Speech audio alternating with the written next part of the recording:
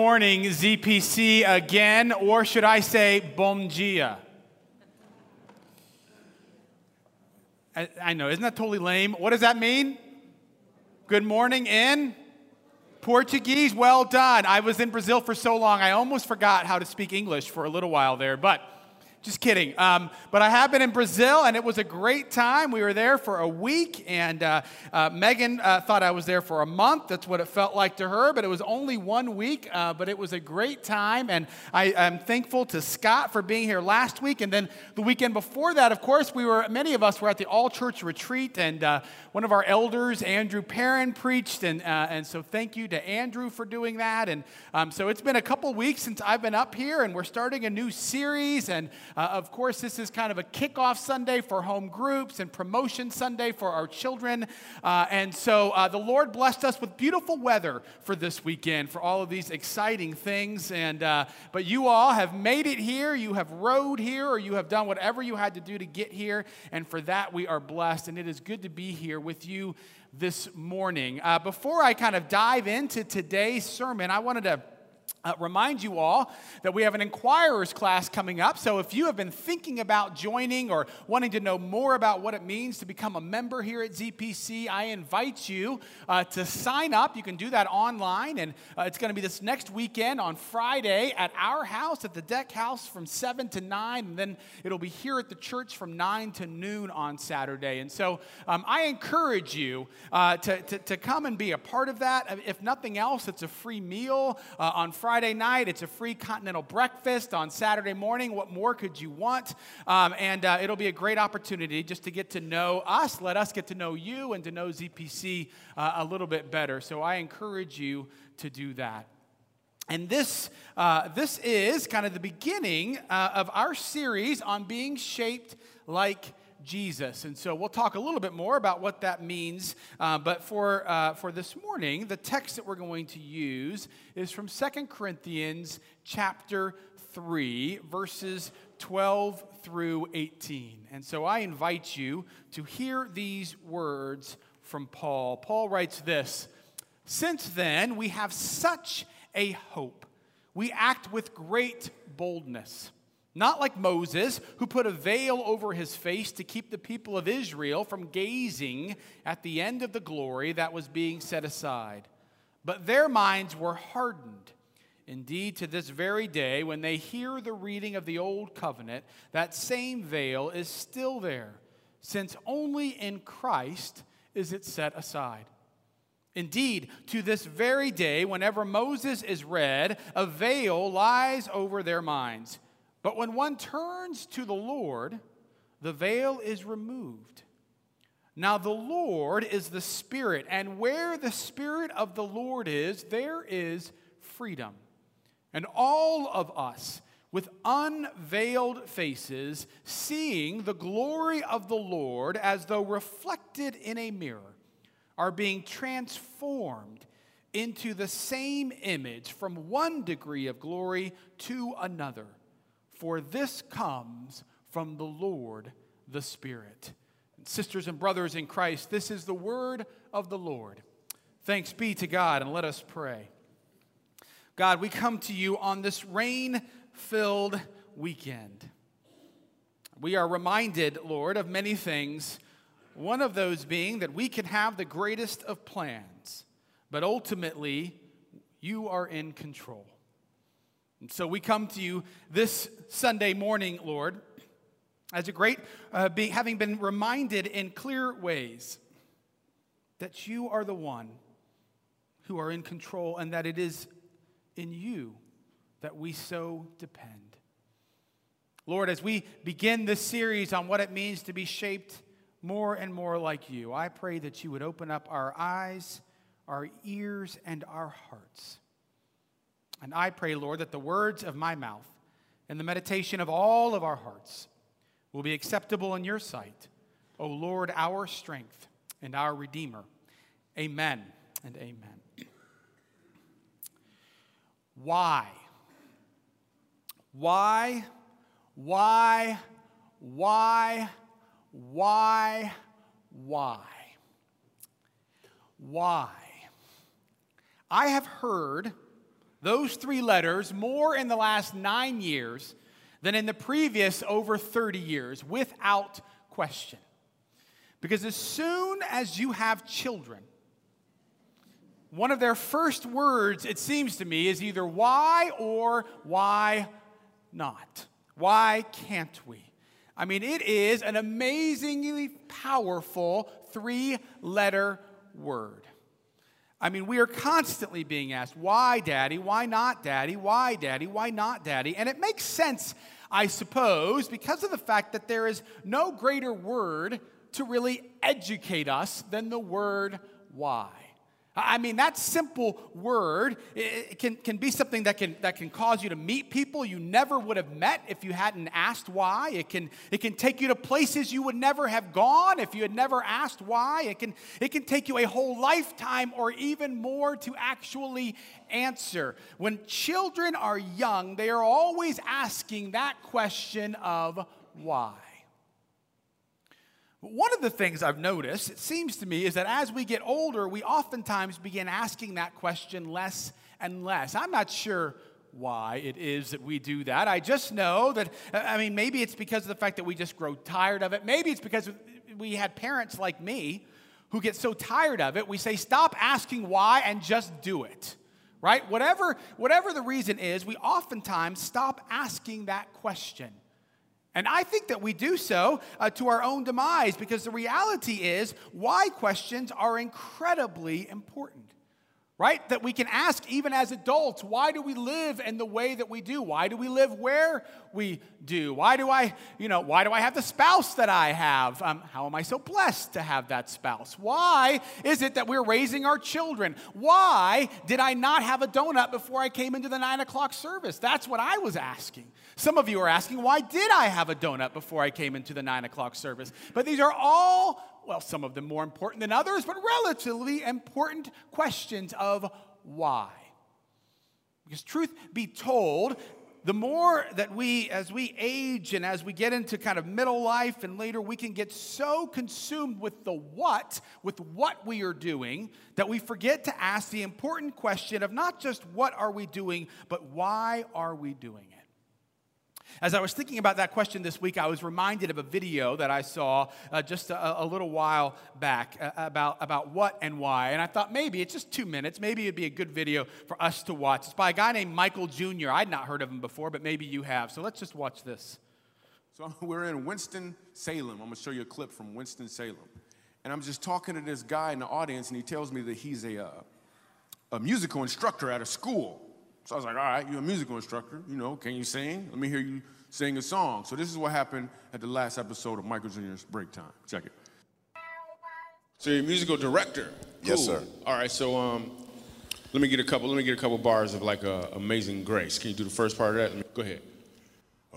Amazing grace, how sweet the sound that saved a wretch like me. Wow. That bro could sing, you know what I'm saying? All right. Now, what you give me the version is if your uncle just got out of jail, you got shot in the back when you was a kid. I'm just saying, let me see the hood version real quick, if you know which version I'm talking about. Just see if that exists. Let me see what you got. Amazing grace, how sweet the sound that saved a wretch like me. I once was lost, but now, right now I'm found, was blind, but now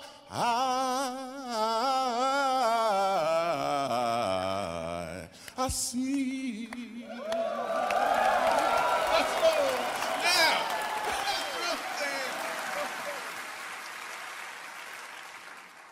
Okay. Here's what I want you to catch. The first time I asked him to sing, he knew what he was doing. The second time, he knew why he was doing it. When you know your why, your what becomes more impactful because you're walking towards or in your purpose. So I love that video primarily because, as he says, it does this remarkable job of helping to differentiate just the what we're doing versus the why we are doing it. And I've been thinking about that because I think so often we need to ask that question, not just of ourselves as individuals, but of course as a church as well. One of the things that churches are oftentimes very good at are the what of things. And we, I would say ZPC certainly could be a part of this, we're really good at doing a lot of things. And if you asked us, hey, what all is ZPC doing? We could tell you a whole list. If you have questions, you can go out to the gathering space and see, right? We have all those tables, and they are there to say what it is that we're doing, which is great. But what I also know is that we have to be more than just knowing what. That we have a Sunday morning, that we have worship service, that we have children that do things, that we have a mission events, things like that. What we always have to do is ask ourselves, are we aware not just what we are doing, but why it is that we are doing what we are doing? Because if we don't understand that, then far too often we become dry. We become shells. We are people who are busy running from one thing to the next, and we have no real sense as to why I exist, nor do we have a sense as to why exactly it is that ZPC exists. And we have to always be coming back to that question because it is so easy to lose sight of it.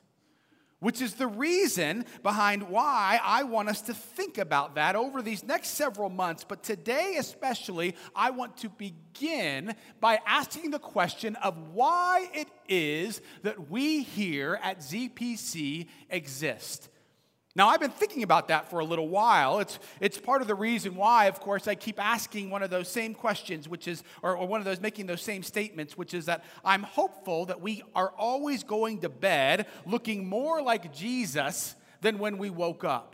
Right? And then continuing on and believing that as we are shaped more like Jesus, that we can help our neighborhoods, community, and world look more like the kingdom of God when the sun sets than when the sun rose. But today, and for over the next couple months, I just want us to focus on that very first part. The part is saying, how are we being shaped like Jesus? And remembering that ultimately, that is why we are here. Now, why do I think that that's why we're here? Well, I think that because it seems to me that's what Scripture says, right? If you look at Romans 8:29 says this, for those whom he, being God, foreknew, he also predestined to be conformed to the image of his Son, in order that he might be the firstborn within a larger family. Why are we here? Let's go back real quick, one more. Don't look. There we go. To be conformed to the image of his Son. And his Son is Jesus, right? So then if you look at our text for today at 2 Corinthians 3, let's look at that now. This is from the Message, right? So just to reiterate. And so we are transfigured or changed much like the Messiah. Our lives gradually becoming brighter and more beautiful as God enters our lives and we become like him. Right? And so, what is important is that we become more and more like Jesus Christ. And if we are not being changed like Jesus, and if we here at ZPC are not doing a good job of cultivating a place where people are beginning to look more and more like Jesus, then we are failing. And so we have to begin to ask, how are we doing? Let's put that back up again. How are we doing at looking more and more like Jesus? So how does this begin? Well, I want to point out something before we move on too far, which is this.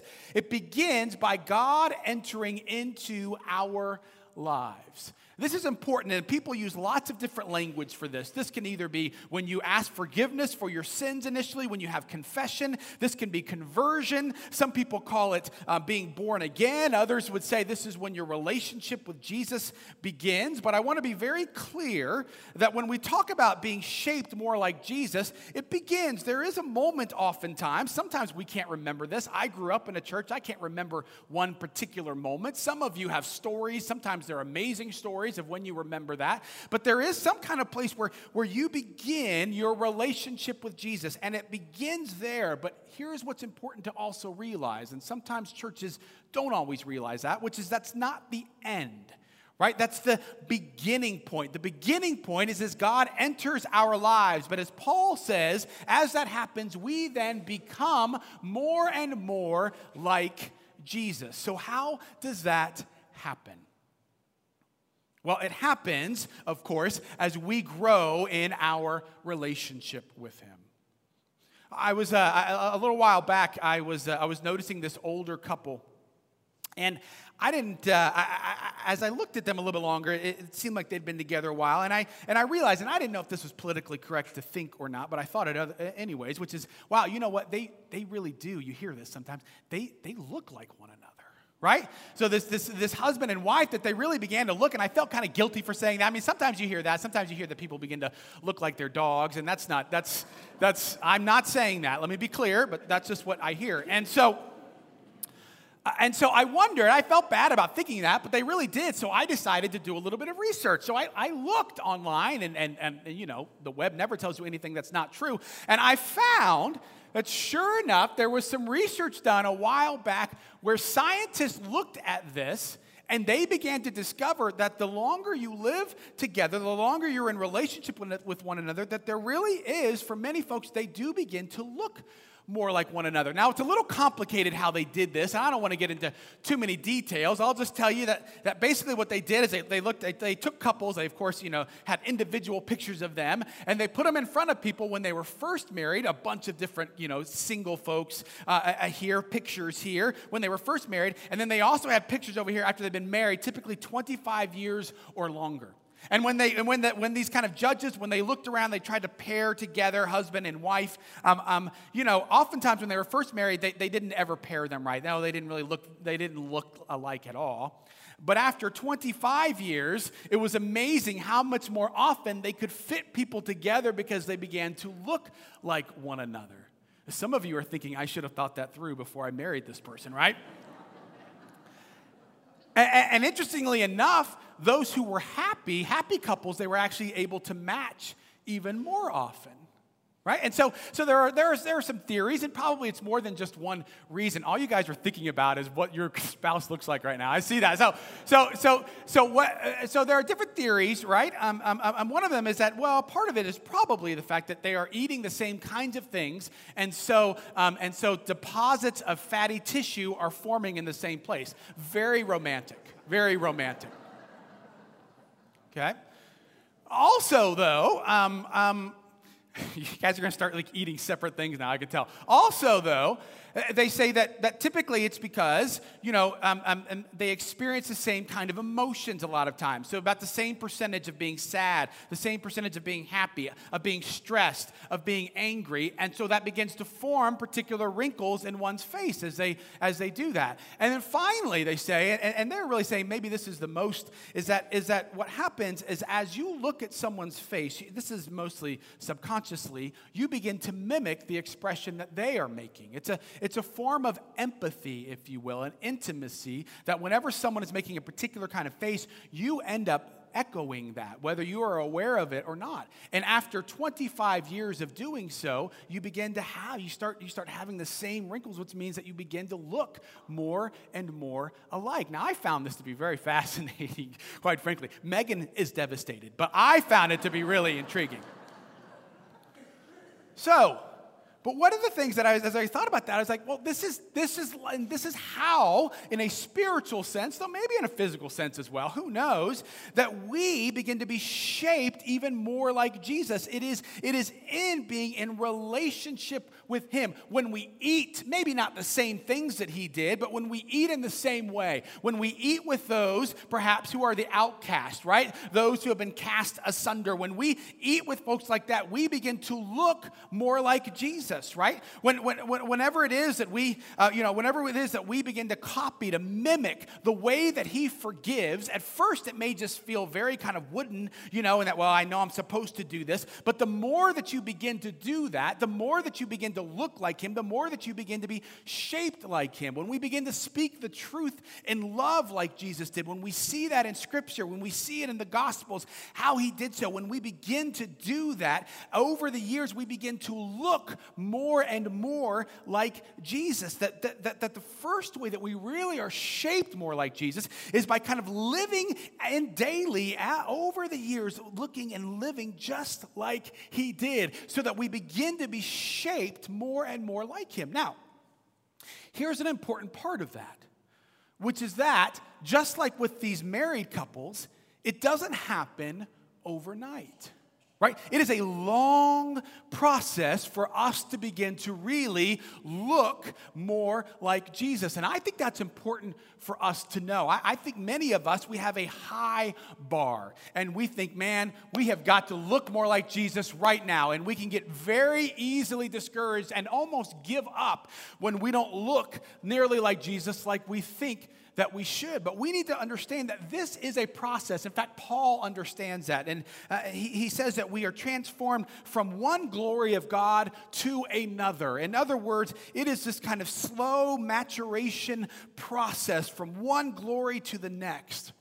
In fact, even the word change, which is the word metanoia in Greek, maybe you've heard that before, it's in the present tense. And what does that mean? That means that it is continually happening, right? It doesn't happen like this. You're not changed in a moment so that then it becomes a past tense. It is always happening. It is a slow process. And one of the things that we can do, if you're anything like me, and you may not want to be, but if you are anything like me, one of the things that you do is you tend to find the flaws more quickly than those places where you're doing well. And so when I'm looking at that, I see Jesus as a very high bar, right? And I think, oh, I am failing in all of these ways. And it can get very depressing.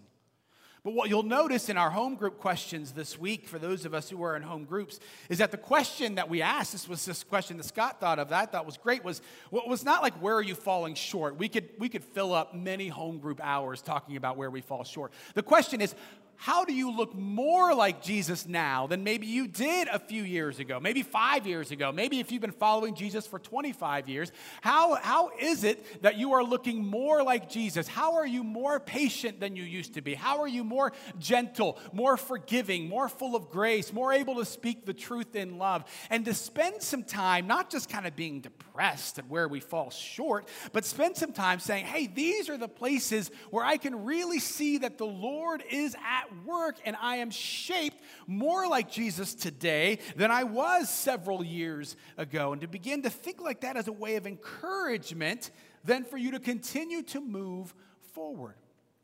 Now, it would almost be spiritual malpractice of me if I didn't also point out one other thing about the word metanoia, which is that not only is it, in this particular case, in the present tense, it's also in the passive tense, which means simply that it is something that is done to us, right? And Paul even says that it is the Spirit that ends up doing this, right? That it's the Spirit that ends up doing this to us. And that's really important for a couple of reasons. First of all, I know how many type A people we have here. And what you like to do is you like to have a task. And so you like to say, as we talked about before, okay, I need to be more like Jesus. I'm going to be more patient. I'm going to do it today. I'm going to be more patient. Right now, I'm going to be more patient, right? And you've already lost before you even started. right? Which just gets frustrating and angry. And then you're not very gentle because you're mad at yourself, right? And so before you know it, you're much more like Satan than you are like Jesus, right? And so this is not, right? This is not something that you can necessarily do on your own, right? It is something that is done to you. But that doesn't mean that we don't play any role. Right? One of the analogies that I've shared with you before, but is very helpful to me, is when it comes to the spiritual practices, right? It's like, let's say that you are in the state of Michigan and you want to go over to Wisconsin. And you're staring there and you're looking at Lake Michigan. And you realize you want to get over there. Now, you could try to swim. Right? You could dive in and say, I'm doing this myself. Most of us are not going to make it. Is there anybody here who thinks they could make it? Because then you need to work with humility. Okay, good. So, you're going to end up either turning back or you're just going to end up drowning, right? There's no way. But what you can do, right, is you can build a boat. And you can build a boat and you can put up a sail. Now, it would be easier if you were going from west to east, but you can put up a sail anyways, and you can put up that sail. Now, you can't put up that sail and you can just it's probably not going to work, right? But at some point, when you've created that boat, you've set the sail, you've put yourself in position, when the winds are blowing in the right direction, all of a sudden then you can begin to move and to start making progress. And this is exactly, it seems to me, what we do when it comes to being shaped more like Jesus. We engage in spiritual practices. It's called kind of an indirect action. Again, you can't say to yourself, I am going to be more patient. But what you can do is you can create space, right? What have we said before? Create Sabbath. What does it do when you create Sabbath? When you have a certain amount of time where you say, I am not going to do anything, it forces you to stop moving from one thing to the next, which always breeds impatience because you know you have one more thing to do and then you've got to go do this. And it just cultivates that to saying, I'm going to stop. I realize that everything I am, it's not about what I do, it's about who I am in Christ. And the more that you do that, it begins to cultivate patience,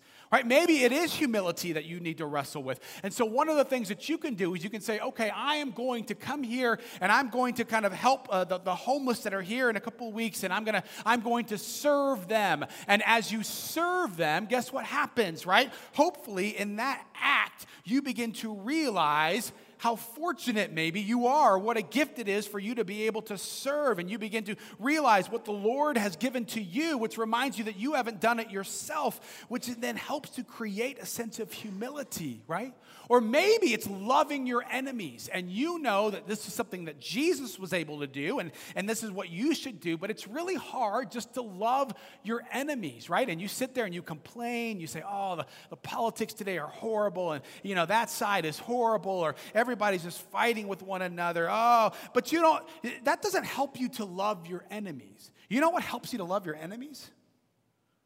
To actually cultivate a practice where you are with your enemies. You can't love someone with whom you never are around. So maybe it is something like a home group. Maybe it's something like a great banquet. Maybe it's something where you are surrounded with people who you don't really like. So it's just coming to church. Whatever it may be, you say, I'm going to practice this. And guess what? Is it easy? No, it's a nightmare. If it was easy, everyone would do it, right? But what are you doing? You're cultivating yourself. You're saying, I'm going to put myself in this place so that I can begin to allow the Holy Spirit to begin to shape me in a different way, right? But this is what we are about. Why? Because we are about change. Right? Again, if our why does not examine the reality, and if we at ZPC are not a part of people's lives being changed, then to look more like Jesus, then we are wasting our time. I have wasted my life being a pastor here if people's lives are not being changed, right? Some of you are thinking, you really are wasting your time. You're wasting your life. We are wasting that. If ZPC, we could be doing so many other things. If lives are not being transformed and changed to look more like Jesus because of what we are doing here at ZPC, then we need to change what we are doing. The 10:30 would give me an amen on that. Good. Now I can tell the 10:30 that the 9 o'clock gave me an amen and you guys didn't. As I said, last week, I spent a week with Steve Wright, venerable saint here at ZPC in Brazil. And I went there because I wanted to see what we're doing, what ministry partners we had. So I began. I have some pictures of some of our ministry partners here. We have this one. Oh, wait, that's... Do y'all know what that is? It's a capybara. No, that's really all I have. I just want you to see this thing because it is awesome. Is anyone who's seen a capybara? Right? A few of you. I mean, they're as big as like a dog, right? It's the largest rodent in the world. Now, here's what I'm very disappointed about, is that you guys look about as excited as the Brazilians that I was with. When I saw this capybara, I was out of my mind. I thought, this is amazing. In fact, I brought one home. No, I didn't bring one home. But I wanted to because I could imagine our little girls just kind of going around with a leash with the little capybara. Wouldn't that be awesome? Anyways, this was not one of our ministry partners, but I wish it was.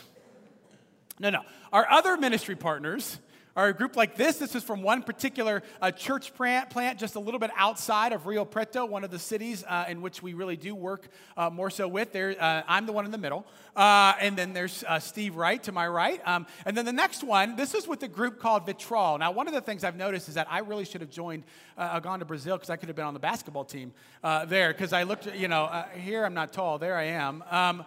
But this was a group from a church plant called Vitral.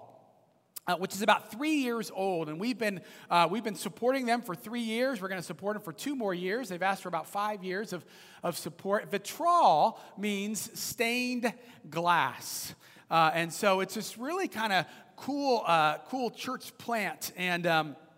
And so I was almost exactly a week ago. We were at their worship service, and it's a bunch of younger folks. And I mean, I felt like I was 90. A, because they were young, and B, because the music was so loud that it was just I was like, well, how can they worship with this kind of music, right? Not that any of us would ever do that, but I'm just saying, for me, I felt like that, right? And I was like, but here's the thing. Like they were really excited. They were young, they were tatted up, but they were praising God, and it was remarkable. And I had a little video. I'm not going to show it of these 2 little girls who go up. They kind of start the service off, and they start off by kind of describing why it is that we're here, which I thought was great, right? Not just what are we doing, but this is why we do this. And towards the end of the service, it was about an hour and a half long or so. Actually, it was closer to 2 hours, truth be told. Oh, I'm just getting started. So, towards the end of the service, right, they called Steve Wright and I up, and so we came up, and they just wanted us to give a word, just a word of welcome. And so Steve thanked them. Steve's the one who's really been kind of working with them a lot.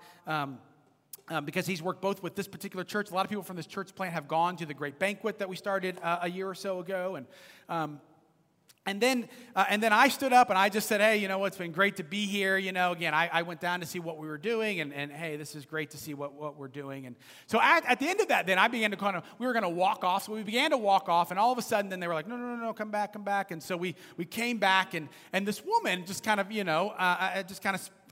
spontaneously kind of came up and said she wanted to say something to us. And so we stood there, and she began to talk, and it began to be translated through these headphones or earphones that we had. And she began to talk about the difference that this church, Vitral, had made on her life, but not just her life, that she had been really concerned about her children and what was going to happen to her children. And as Claudia, that's her name, as she continued to kind of talk, you could just begin to see the tears that started coming down her cheeks as she began to talk about just the fact that this church really kind of rescued her husband, and her children, right? And so we were sitting there, and about 2 or 3 minutes into it, I realized that not only was she talking about Vitral, but as she continued to talk, that she then began to thank us. And by us, I don't mean me and Steve, I mean us. For the work, right, for our investing and partnering with them. And by this point, and Steve's not here to defend himself today, but Steve was totally crying. And Steve was there, and he began to weep, and I began to feel, almost the tears come through my eyes. And I want you to know that I thought 2 things. The first was this: in that moment, all of a sudden, I went from the what of what we were doing to the why. In that very moment, as she looked into our eyes, I realized, oh, this is why we are investing in this place in Brazil. But the other thing, and I mean this, that I want you to know from the bottom of my heart, is this is what I wanted. I was thinking this as she was talking. I kept thinking, I wish every single one of you could be right where I was. Because what I wanted you to know is that you all are a part of the way that this particular family in this particular part of Brazil is being changed for Jesus Christ. You all are a part of what we are doing there, and I want you to know that. And I want you to know that that is why we do what we do. Not so that it makes us feel better about things, not because it's simply what we are supposed to do, but because it is why we exist. Now, I know that there are times when people think that I get too excited, that I get too loud. Why are you screaming? I will tell you the reason why so often I scream is because I believe strongly that Jesus Christ longs for us to help people to change. And what you don't get to see as often as I get to see is how people's lives are changed for Jesus because of what we are doing here and across the globe. Are we perfect? By no means. But it is incredible to be a part of seeing people's lives change to look more like Jesus. And I want you to know that is why we are here. And my prayer for us is that we will continue to understand that.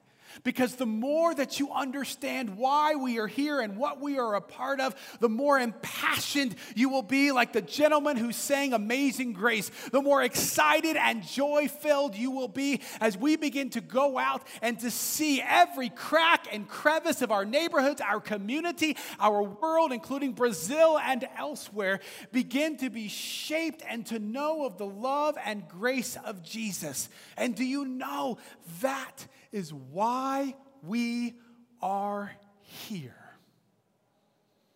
And so over these next 2.5 months, as we begin to see what it means to be shaped like Jesus, I am going to continually remind you that the reason that we're doing this is because it is why we are here, and it is making a difference in people's lives.